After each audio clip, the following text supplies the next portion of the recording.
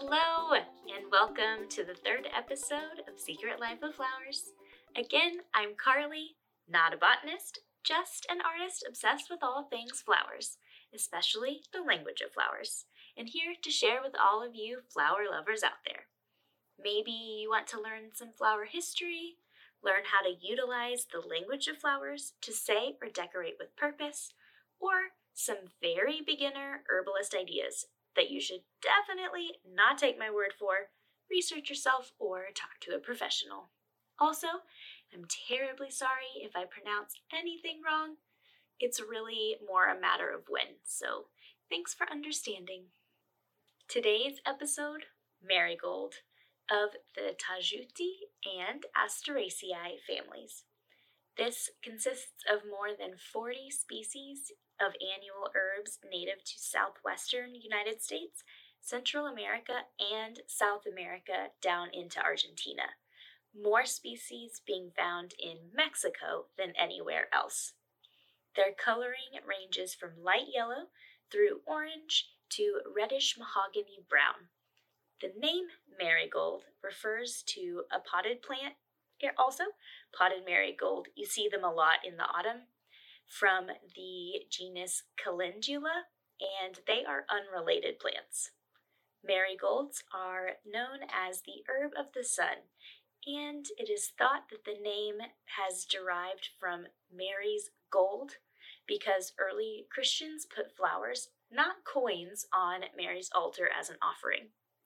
Marigolds are the birth flower of October babies and the flower of Dia de los Muertos, Day of the Dead, a celebration of life that honors our loved ones that have passed on. As always, my favorite part, the symbolism and meanings. Marigolds tend to have good meanings, but over the years have also picked up a few that are less savory. Also, as usual, the region can have some play into the meaning. So here they are. Despair/grief over lost love, beauty of the sun, winning someone's affection, creativity, drive to succeed, desire for wealth, cruelty, sacred offerings to the gods, remembering and celebrating the dead, promoting cheer and good relations.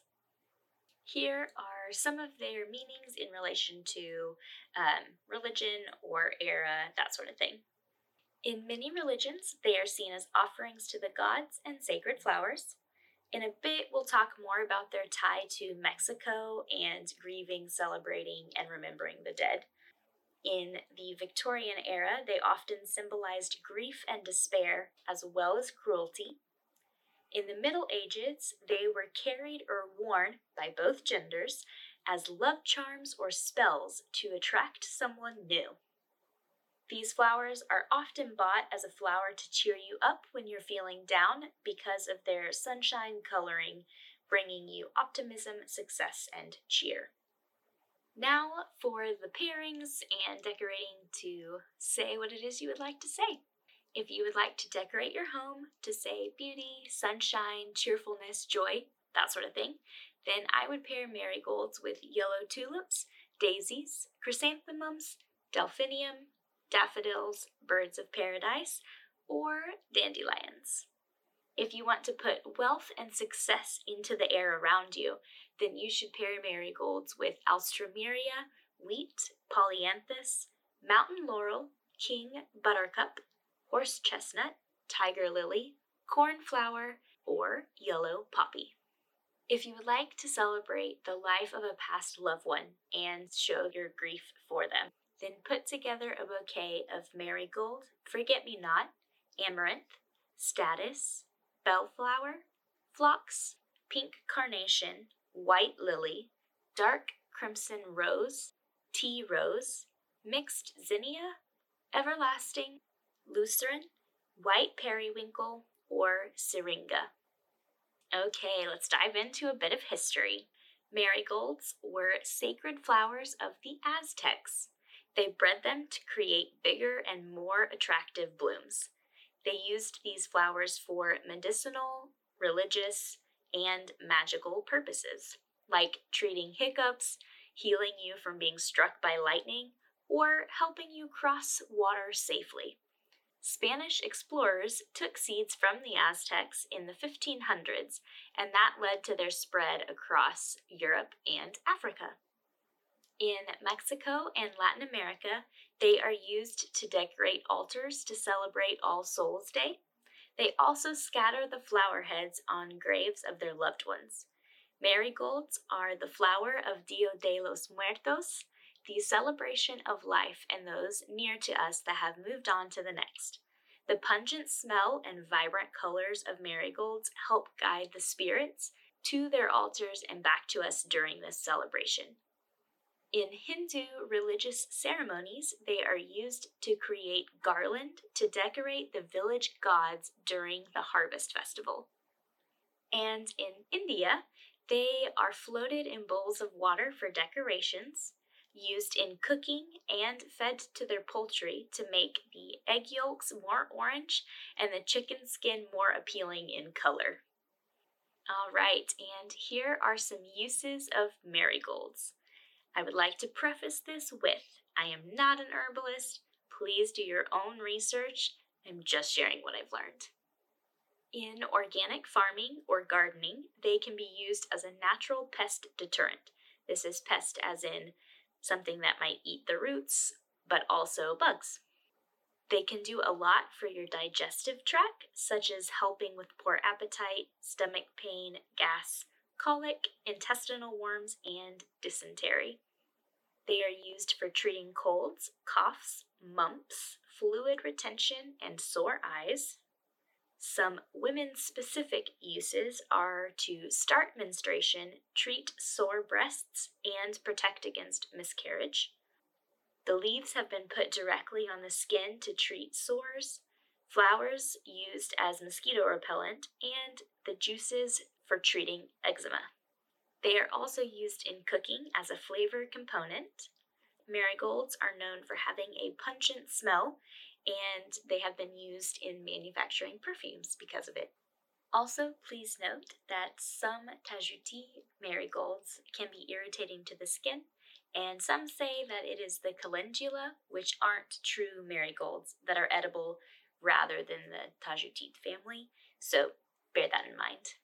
Lastly, let's dive into how you can keep your marigold alive and thriving. Sow seeds in your garden in early spring through mid-summer.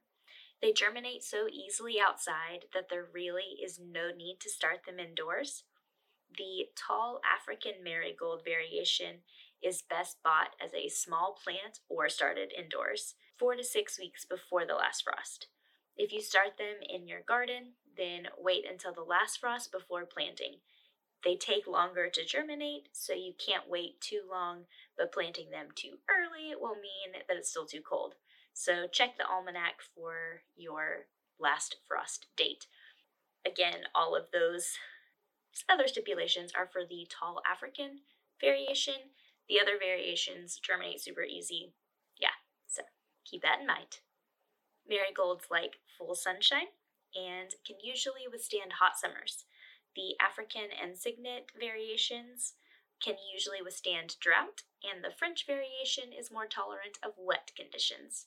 They grow very easily, so soil isn't a huge concern, but for hope of best results, then moderately fertile, well-drained soil is your best option.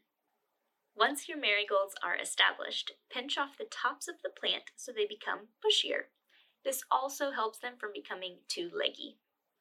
They don't require deadheading, but doing so will encourage more flower growth. If you are going to deadhead your marigold, then cut or pinch the flower off back at the nearest set of leaves. Do not fertilize during growth. This will cause your marigold to become green and bushy and not produce as many flowers. Don't water from overhead, water at the base. This is because excess water on marigold leaves and flowers can lead to a powdery mildew forming. A few more things to note. Marigolds come from seeds and are annual plants. Well, folks, that's all I have for marigolds. I hope you love them a little bit more now. They happen to be my husband's birth month flower, so I have a soft spot for them. I will have this written up on my website, secretlifeofflowerspodcast.com, as well as photos I have taken, if I've taken any. If you have heard of any other uses, meanings, or are an expert, then I would love you to leave a comment and share what you know with the rest of us.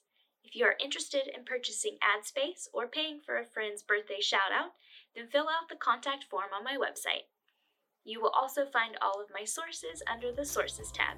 Thanks for listening. See you again in 2 weeks with a new flower.